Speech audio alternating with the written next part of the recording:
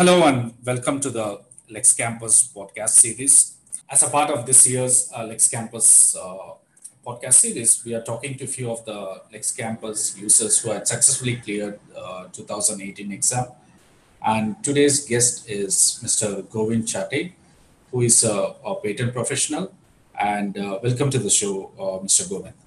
Thank you, Venkat. Why don't you introduce yourself? My name is Govind Sate. I'm from Pune, basically Maharashtra, and I have completed my PhD in pharmaceutics. In the year 2018 itself, and currently I'm working as a postdoc research associate at Mymar Medical College in Talegaon, Pune. Recently, I was working with a law firm, IPR law firm in Delhi, but I came back to my research profile and joined my previous group as a research associate uh, after my PhD. I'm also involved in filing patent applications for some of my overseas clients as well as some of the Indian clients that I have managed to uh, have in the last few years. So, yeah, happy to be here. Uh, thank you, Govind. So I'm going to address you by your first name, so please Sure, don't mind. sure. Yeah. By all means, So yeah. yeah, and so it is interesting to know that we almost share similar backgrounds. So you have a PhD in science, Yeah, and also you had mentioned that you had worked in a law firm, and now yes, you're having your own practice, or you went back to your research, which is yeah. pretty much wherein you started off your career.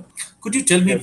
when was the first time you heard about agent exam or Hmm. patent agent as a profession, or Hmm. what motivated you to take up this exam?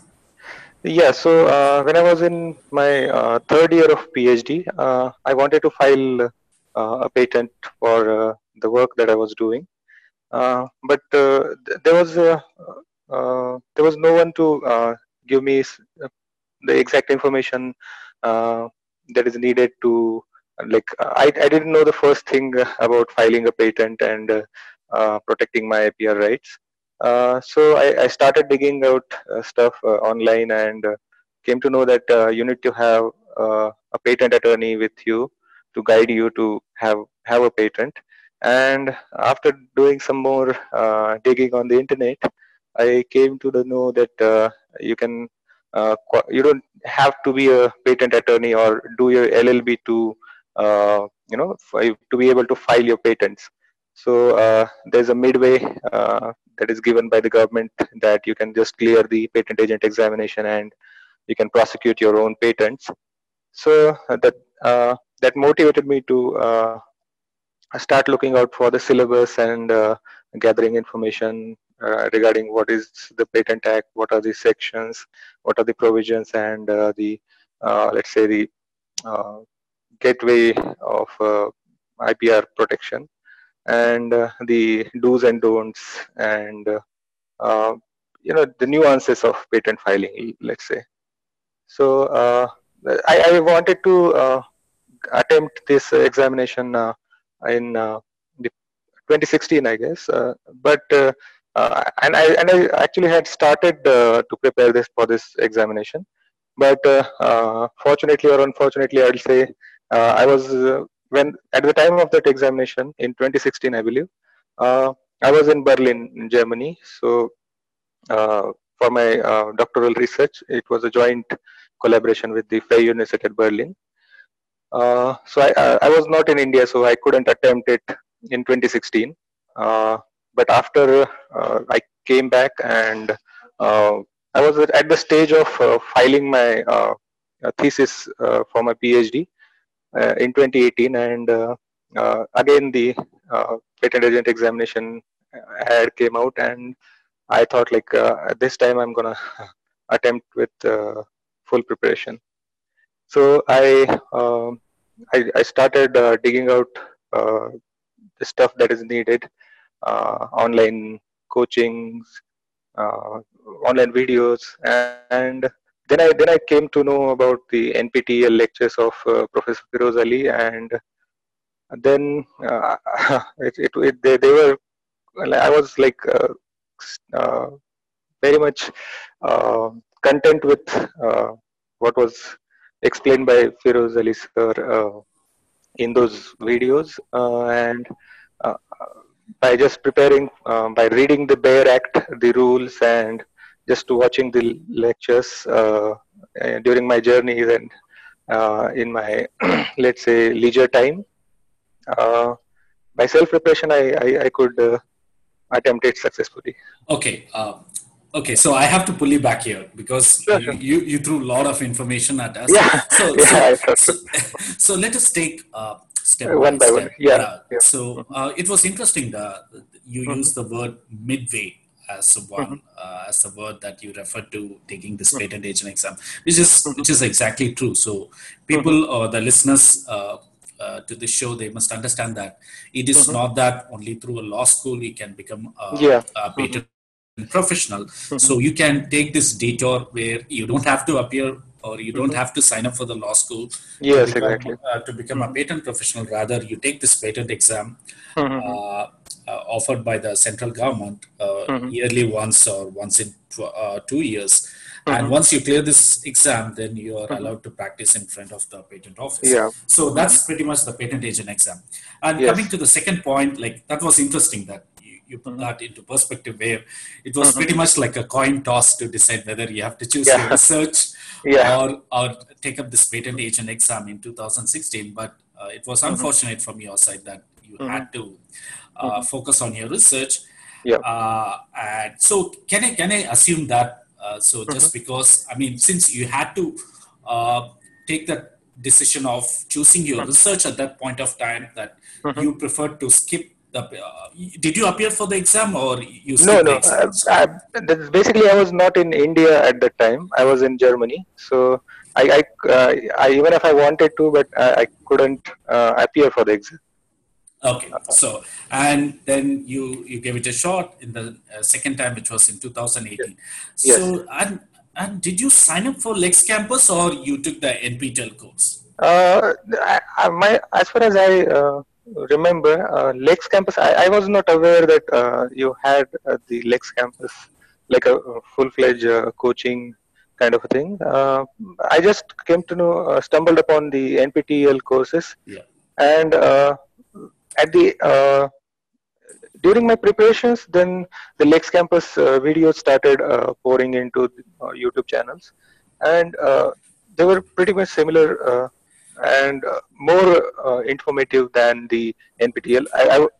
I'm not drawing any comparisons here, but uh, the Feroz Ali sir's videos were very comprehensive, very thorough, and quite lengthy, I would say, uh, on the NPTEL platform. Whereas the Lex Campus videos are short, on to the point, and graphically more intuitive. I'll give you an example, like the patents that the what cannot be patented in India. The video that is there on Lex Campus channel was you know I remember that in the second paper there was a question on this section 3, and I could just in my head the Lex Campus video was running and I was writing the answer. So yeah, so the Lex Campus videos were to the point and very intuitive and informative because they have the pictorial representation of the examples, and yeah. Right. Yeah. So, I mean, maybe this is a good time to remind our listeners that Mhm, the way Lex Campus is different mhm. from the NPTEL courses. Now, the NPTEL courses are offered under SWAYAM. So, where there are two Okay. courses under uh, patent law. One is the patent law for engineers and scientists. The other one is Mhm, patent drafting for beginners, mhm, which is offered by Dr. Feroz Ali. mhm, But how the Lex Campus is different from SWAYAM or the NPTEL platform is that Lex Campus is like all in one place. So it offers everything. It's mhm, not only the lectures. You can select different packages where you have a set of revision tests and model exams, and you have access to some of this podcast, and you have access to the forum where you can ask any questions. So the forum platform is something that's more interactive, not only with the Lex Campus team, but also within the subscribers. So the subscribers can engage in this conversation, engage in the interaction, and clarify each other's doubts. And also this year, so Lex Campus is planning to introduce something called a memory chart. So memory chart is something which we felt that would be definitely useful for the first time users, because so if you see the patent law or the patents act, it's quite descriptive. So we have distilled that information down to a memory chart, whether being it a timeline chart or a flow chart, so that it's more of a figurative explanation than a descriptive explanation. So which is something that Lex Campus will be offering this year.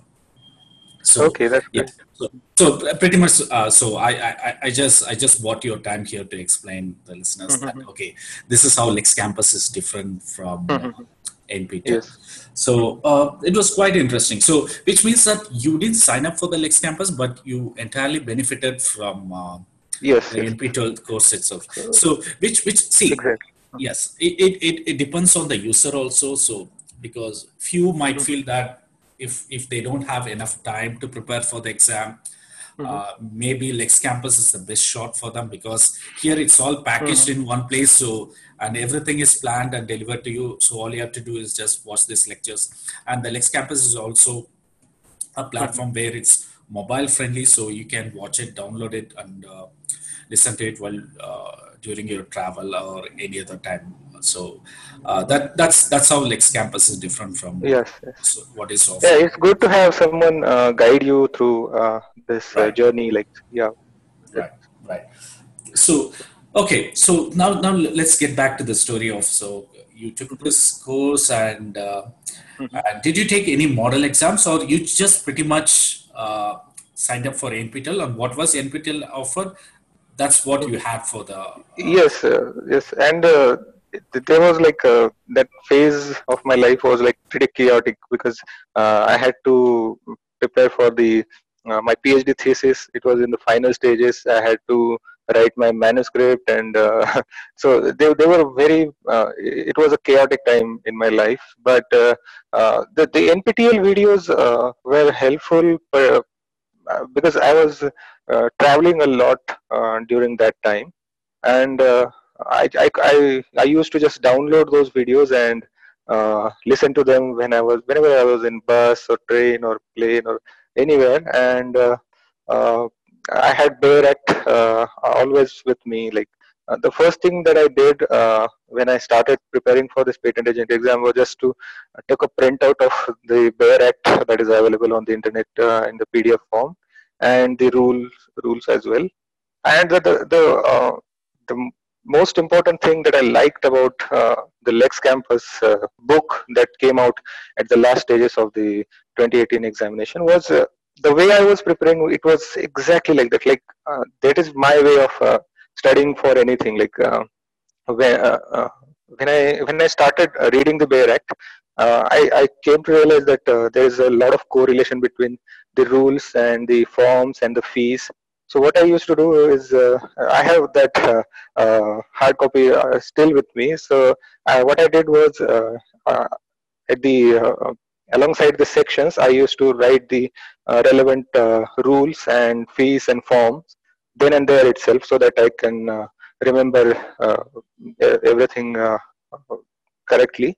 And when I came to know that you have already made this book, the sort of the efforts that I took to prepare it manually, it was in ready-made format.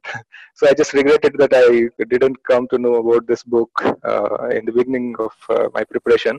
That could have saved me a lot of time, but anyways, it's a very good book. I wish I had it in the beginning of my preparation stage. But I really applaud you for the way you have prepared that book, or made that book possible, and the way it is written is it's uncanny that I started. That's my way of preparing for any exam. I just write down all the relevant points. So for it, let's not say patent agency, any exam that I face, I prepare in that way, and I was happy that I was doing. So that gave me a lot of confidence that yeah, I am doing, I am preparing in the right direction, and uh, yeah. So sometimes it happens that if you don't have any coaching or anyone to guide you, if you are just preparing like Yeah, self yeah, preparation. you have to find innovative ways to prepare. Yes, so yeah, but I'm happy that these students are lucky that this time they have this book with them, so that they don't have to manually do all this stuff of correlating with sections and rules. The Hmm. bigger issue with the Bad Act book was that, yes, it didn't carry those cross references Yes. Hmm. linking the sections to rules. Hmm. So that's what we thought as a team, that okay, Hmm. maybe Yeah, it's a good that's the idea. best way to It's prepare for yeah, this. it's a good way to go back. I mean, Hmm. as you read the section, it's better you check the Hmm. relevant rules. So Hmm. that way, you know that you covered the entire section and the related rules and the fees Hmm. related to that. That's a way to have a comprehensive understanding of any sections and the related rules. Yeah, you put that in the right way. Yeah, I mean, unless you have a direction, you'll find innovative ways to Hmm. have a better understanding of the Yeah. content. And And as you rightly found, I mean, that's how any good student would prepare for an exam. So, which is like, okay, make notes and make yeah. note of the relevant rules. And that's what typically the Lex campus also follow. We follow the footsteps of any good students would think about preparing for it. And we just implemented that. Yeah.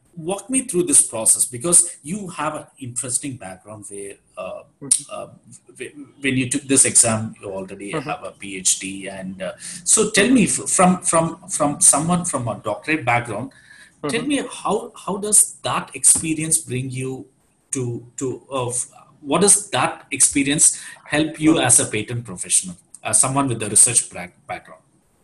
Yeah, so yeah, that's a good point that you've raised. When I was working with the IPR firms in Delhi, uh, some of my colleagues were working on the FER reporting part of the patent prosecution, and they were from different backgrounds like MSc. Uh, some were from most of them were from engineering and BTech, biochemistry, microbiology, and many other subjects. Uh, so the thing is, you have to have a technical knowledge of the invention that you are prosecuting.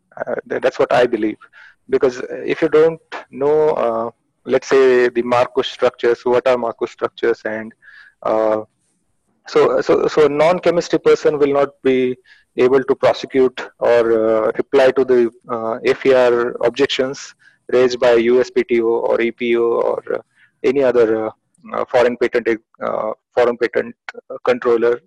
Uh, so I believe uh, my science background, particularly chemistry and cell biology background, helped me widen my scope, because when I entered that law firm, they threw me into the chemistry department, and which I was happy with, and I was able to prosecute the chemistry patents. Alongside that, my added advantage was I was able to prosecute the pharmaceutical patents as well, and due to my PhD, I was able to prosecute the biochemistry and let's say mm, yeah, microbiology patents as well. So having a research background or a science background or uh, technical background definitely helps you in serving the purposes of the clients more suitably, I will say, uh, Right, because most right. of the times, yeah.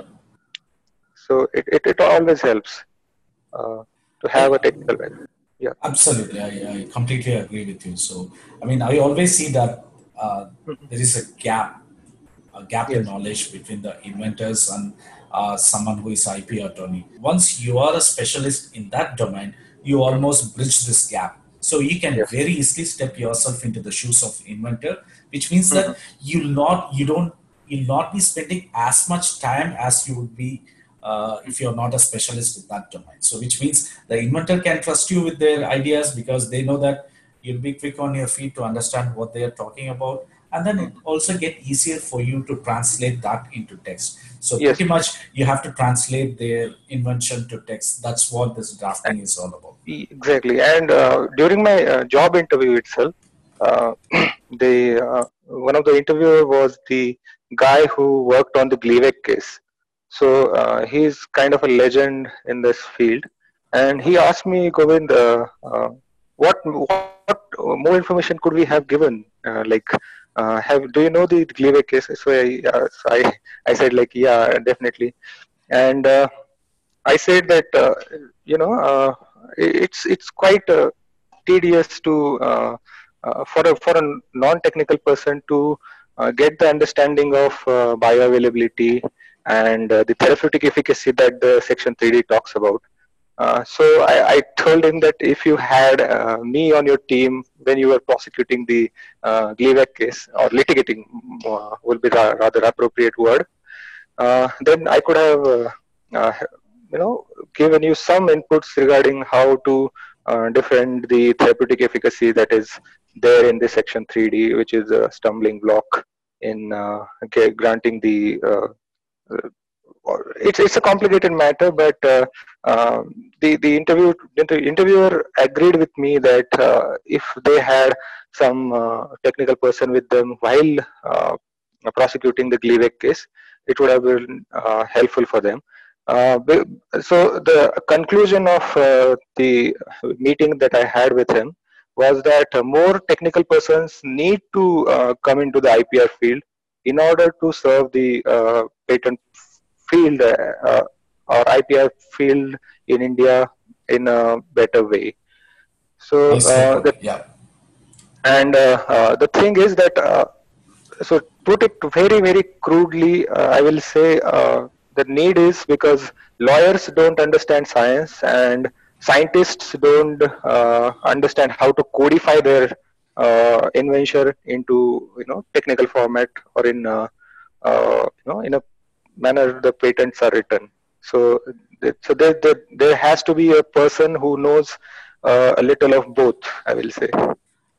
Absolutely, and I'm also I can say that this is a evolving field, Yes, patent exactly. law, and specialists needs to enter this domain so that it gets easier for some of the brilliant ideas to reach the marketplace. So, which means Exactly. Yeah. you need someone with lot of technical expertise. Okay, let's now shift gears to get Hmm. back to your patent age and exam preparation and Sure. how you managed to crack this. By now, listeners, they understand the pattern of this exam. So Hmm. maybe I'll take time in explaining them the pattern of this exam. So paper A is objective based questions for 100 marks, and paper 2 is again 100 marks, which also happens on the same day. So the paper 1 is in the forenoon, and paper 2 is the afternoon session. And paper 1 is everything objective based questions from the Patents Act. Paper 2 is situation based questions based on Patents Act, and also some drafting questions. Okay, so now paper 1 is 2 hours and paper 3 is 2 hours. Now I leave the platform to you, Govind, to explain Hmm. us like how did you manage your time?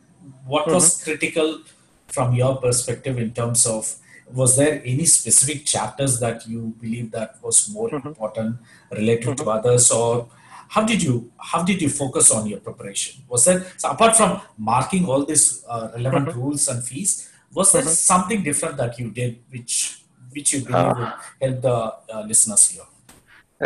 okay.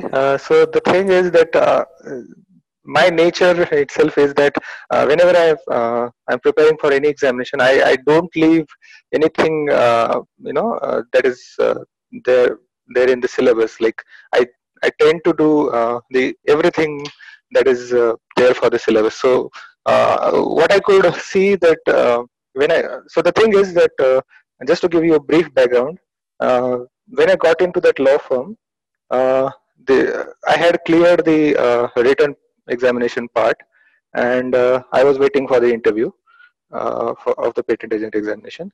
And after entering into that law firm, I realized that from that law firm, 15 people had appeared, and only six or seven people had, including me, were able to crack the written papers. So the those people were very interested in knowing that without any coaching and without any hands-on experience, I was able to. So they were asking me how you prepared for this. So they so the same question that you're asking me, that was asked to me back there, and I said like I did just did the bare act and rules. That's what I did, and but after speaking to them individually and in group discussions, I realized that they were giving more importance to some sections than and leaving out some other sections. Like uh, they were less interested in like focusing on the uh, enforcement part of the patent. They were just focusing more on the prosecution part. And so my strategy always has been to give equal importance to all the sections and all the chapters and every rule that is there for the syllabus paper. So I'll give you the particular example for this. So there was a question in paper 2 regarding uh, I remember it exactly. The section 47 was asked in the paper 2 of 2018 exam. You can check it. And I had prepared it like I remembered it word by word uh, because I had prepared every section in that way. But when I came out of the exam hall, some of the people I discussed it with were saying like we had not prepared for this section 47, and we thought that so they were under impression that the question has never been asked on this section, so they just skipped it. So my strategy has always been that I prepare every section, every rule that is there for the syllabus, and that actually helps. The examiner gets to know through your writing that yes, you have the complete understanding of the Patent Act and rules and everything that is related to the examination or syllabus. Just to take the conversation further for the paper two part. So most of the things that I observe with the many students preparing was they just mug up the sections, numbers, and uh, Yes, I was, I yeah, was, I was getting at it. Yeah. So yeah, it's not only understanding the section and the section number. You have to understand the section from a because mugging broader up will perspective. only Yes. help you in paper Paper one. one. Correct. Yeah, Correct. yes, but Yeah. you have to have the absolute complete understanding of the patent law or what the section is saying in order to clear the paper 2, and you need both for interview, I will say. Yeah. Because yeah, and the thing is that after the written examination uh, I there was a wide gap between the two, uh, and if you just mug up the sections, you tend to forget in a month's time, which will happen this year as well. I'll say Right. I believe. So the end goal is not only becoming a patent agent, but also becoming a good patent professional, which means Yeah, because you have to you understand the section. So yes, not yes, just reproducing everything that's written on the Patents Act. So it's because an easy. clearing the exam is Correct. just the beginning. You Yes. you have Yes. to practice it every day, so you can't afford to just forget Yes. what you have learned for the exam after your exam. Yes, and also just just to bring this to perspective, Yeah, imagine like you appear in front of the client, and client is not going to ask yes, you questions from the Patents Act. He's going to exactly. throw you a situation and says that okay, here Yeah, is my situation. You're a mm, patent agent. Advise me. So and yes, it may not sound good or it may not appear mm, good that you flipping the yeah, Patents Act book in front of them. no, no, no. Rather, you understand that, explain them Mhm. on your feet saying that okay, Yes, this is what the situation, which means you have to understand the sections rules yes, from a broader perspective. So Yeah, not from the point of view of cracking this exam. sure. Again, we are still in the paper one, paper two part where you explained us about the understanding Mhm. of the relevant sections. So now there is a second component to it, which is the Viva part. So Yes. paper one and paper two put together, it's 200 marks. And in order to be selected for the Viva, one has to get at least 50 in paper Hmm. one and 50 in paper two, Yes. so Mhm. that you're called in for the Viva. And Mhm. your aggregate should be 60 percentage in order to be recognized you as a patent agent, or in order to be registered you as a patent agent. So Yes. now walk us through that Viva experience. So Mhm. did you implement anything new or anything special for your Viva preparation, or how were the questions there? The questions were real life question. I will say they asked me regarding, let's say, if you have a client, and they were more focused on the PCT part for my Viva, I will say. So you need to have the clear understanding of PCT as well in order to clear the Viva part. That's what my opinion is. Yeah, and in addition to the Indian Patent Act and the Patent Acts and rules. Uh, so, uh, so they gave me a hypothetical scenario, what you will do, and uh, uh, I believe what impressed them was that I could tell them the relevant sections, the forms that will be needed to be filled in order to uh, to help that client. And so they asked me what advice will you give to that uh, in that hypothetical scenario that they put in front of me. And I'll say you have to have the exact level of knowledge that you have for the written exam for your Viva as well, because what happens is you become complacent after reading your how many marks you have got in paper one and paper two. So the thing is, you need to have, let's say, 60% marks, as you rightly said. So the thing was that many of my colleagues and including me were very much complacent because we needed just 10 or 12 marks to clear this exam, because our paper one marks were quite good, because this last year, last time, let's say in 2018, the paper one was quite easy, so everyone that I knew had more than 90 marks in paper one, and around 60 marks in paper two. So they were already having 150 marks with them. So Viva was just a formality for them.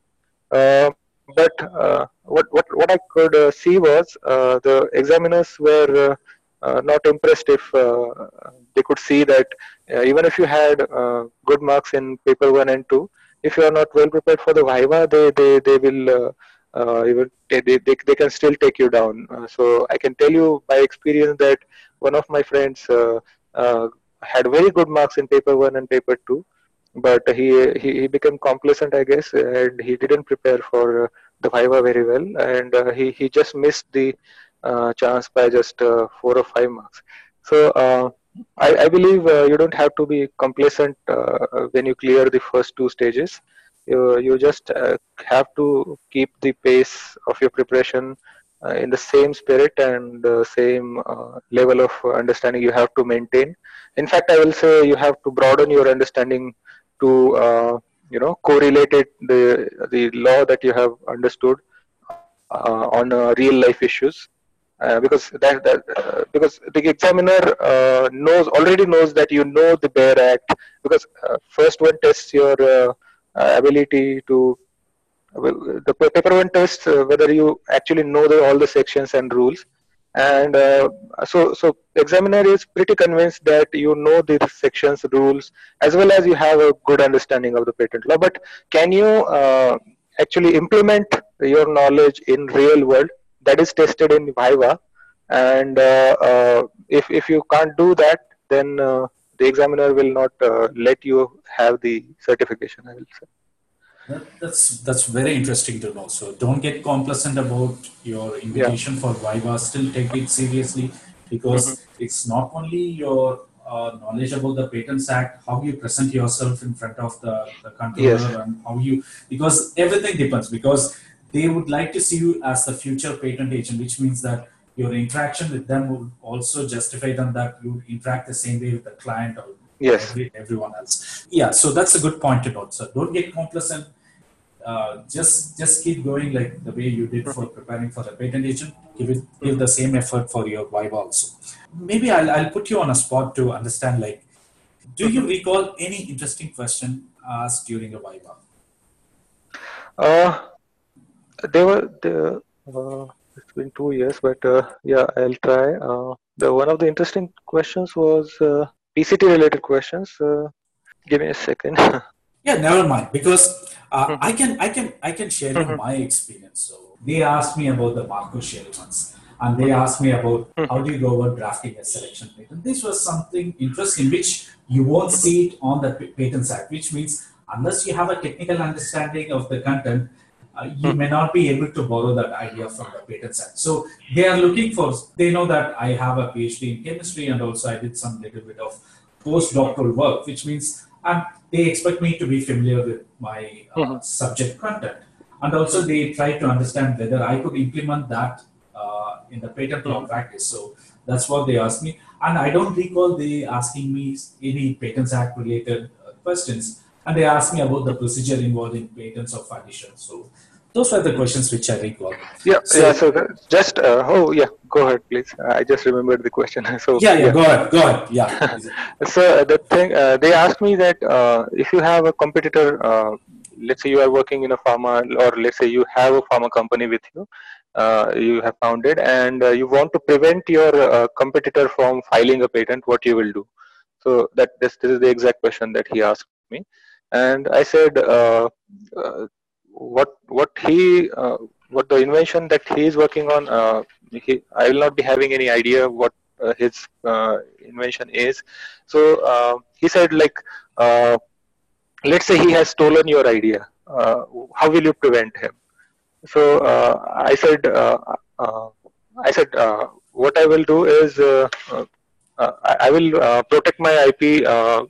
You know, um, by so so the thing I said was uh, Indian patent system is more about who files the first. Uh, Right. yeah, right. So first to file is the key. So I'll jump ahead and file my patent whenever I had the whenever I'll feel that the invention is patentable, that it satisfies the all the three criteria: novelty, inventorship, and applicability. So he said, let's say some of one of your employee stole your idea, and then how will you uh, prevent him from getting your patent? So I said, like, there are a lot of provisions. So in anticipation chapter, Right. yeah. So I quoted exact sections and rules and the procedure, and then and there he was quite impressed, and he said just fine, and he did not ask me any other questions. So so you have to be ready with all the sections within your mind. You just need to be able to apply your understanding to the situation that is given to you, and that's pretty much it, I will say. Yeah.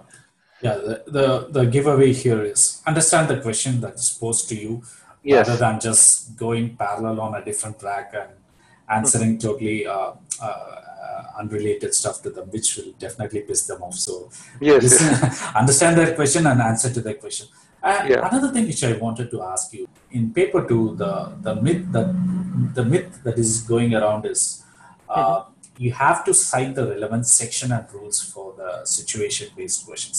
Did you do that, or do you advise people to do that? Uh, Citing the relevant sections is a good idea, I will say, to the situational questions as well.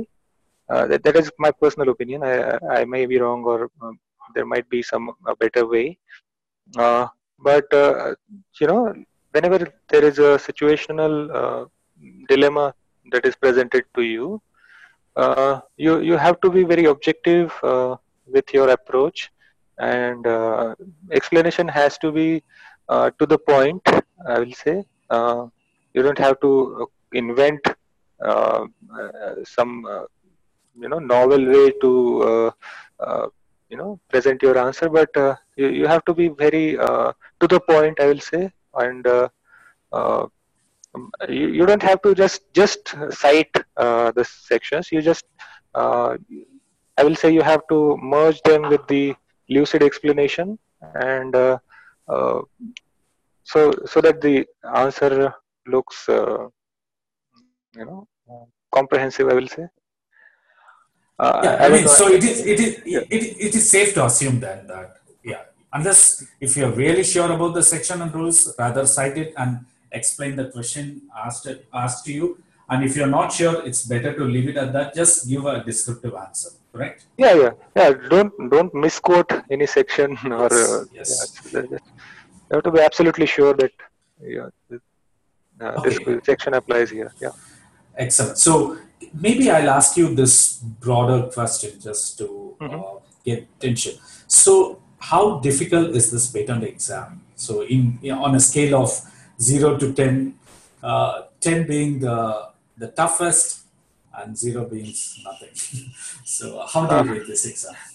I believe it varies from person to person, and I don't want to be uh, too rude to say that, but as compared to the others exams that I have faced in my life, I'll say this is it stands around like 6 or 7. It's not Okay, like too okay. hard, but yeah. But I, the thing, yeah, the syllabus might not be too vast, I will say, but you have to have complete understanding of whatever syllabus that is there, and yeah. Mhm. the reason I asked you this question is to Mhm. not drive away the listeners here, but just to get their attention, serious attention to this exam. And Yes. and Yeah, what you are can't take it casually, as well as you don't have to be too much stressed out as well. You if you are right? even if you are a working professional or somebody who is completing his masters or doctorate like me, you know as I said in the beginning that when I was preparing for this exam, I was also preparing for my PhD Viva as well as writing the manuscript and preparing for the job interviews. So it is manageable, I will say, for a working class people or students. So it's not too difficult, but you have to be persistent, I will say. That's the thing, because this exam starts and ends. It takes like 4 to 5 months, I will say, from the initial advertisement to the first paper, second Yeah, paper, and the viva. right. So during that complete duration, you have to be thorough with everything. You can't afford to. So you have to keep brushing up the knowledge of your sections and the knowledge that you have acquired. So you have to revise your uh, the sections, you know, periodically, I will say, in a week. Right. Absolutely. Okay. So this is, I mean, this is not a cliche question. Rather, I can ask only you about this. So, do you take pride in calling yourself a scientist or a patent agent? So the first line in my CV is I'm a formulation scientist and IPR professional, I will say. So that's the tagline for my CV. So I pride on having the patent agent qualification, and so whenever I'm delivering any lecture on IPR, I always introduced myself as a patent attorney, because that was the title that I was working with when I was working in the IPR firm in Delhi. So I'm a scientist at heart, uh, but I'm a working IPR professional as well.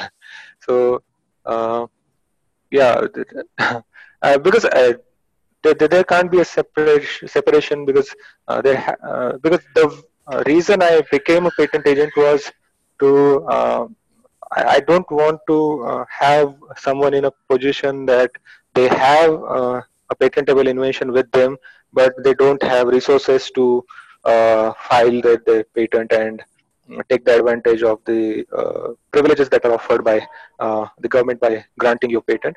So, that was the main reason I became a patent agent, in order to help people like me who have a research background and who have a patentable invention with them, but they don't have the resources. So, what I always do is even nowadays, when I am not in working in an IPR firm, even in my IPR firm, I was doing pro bono cases. So whenever a student, I'm always in contact with my juniors at my doctoral journey and master's journey. So I always say that tell them that if you want to file a patent, if any student wants to file a patent, I will not charge a single rupee of fees, and I'll help them, I'll guide them for free. So and I'll continue to do that throughout my life. I have decided that because that's the reason I became a patent agent, and I encourage my colleagues and students and peers that they too should get into this exam. They should seriously prepare it and become a patent agent, because patent IPR field in India needs more technical people, getting into IPR. You resonate my thoughts. So, with that, can you give the career opportunities for patent agents? Career opportunities, you're saying? Yeah. So Yeah. yeah, the main employment area is IPR firms, but so right now where I'm working even as a consultant patent attorney. In addition to what I do every day. So I have many clients working whom I am advising. Uh, uh, so there are a lot of there is a lot of scope for research students if they have this additional qualification as a patent agent. To the engineering people, I will say many of my engineering friends are patent agents, and they are drawing very good salary, because the thing is they they can pursue LLB after their engineering, and meanwhile they can just crack the patent agent exam and just get into a law firm. And if they have like 2 to 3 years of experience plus patent agent qualification plus BTech degree and LLB, then they can reach a good position in a very quick time, I will say. Uh, and life sciences students also have a lot of scope, because IPR firms are always looking for uh, people with domain expertise, I will say, because as I previously said that lawyers don't understand science, and scientists lack the understanding of the law. So there's a good chance for all the science, as well as I believe for technical, like engineering students, to be a liaison between the scientist and a lawyer, I will say. So the opportunities are limitless. You can start your own firm, you can start your consultancy right away if you have clients, and uh, it's a very good qualification to have. It definitely broadens your scope and employment opportunities, I will say. Cracking the patent agent exam will definitely open the doors for IP law firms, I will say, because nowadays the first thing that they ask is whether you are a patent agent or not. So yeah, Right. right. Right. With that, maybe I'll throw this number to the listeners. So there are approximately 4,000 patent agents in India in a population of 1.3 billion people. In US, there are like 10,000 patent agents in a population of 33 crores. So, which means there are close to one patent agent for every 3.2 lakh people in India. compared to one patent agent per 32,000 people in US. So which means they have surplus of patent agents in US. So which also tells us that sky is the limit in India. So in this population, there is a lot of innovation spirit floating around, a lot of startups booming around. I think this is the right time to jump in uh, and become a patent agent. So, with that, I thank Dr. Govind for your time. I really Thank enjoyed you. this conversation with you. Same here. Same. So, Thank with you for that, inviting me. Yeah. absolutely a pleasure. And with that, this is Venkat signing off.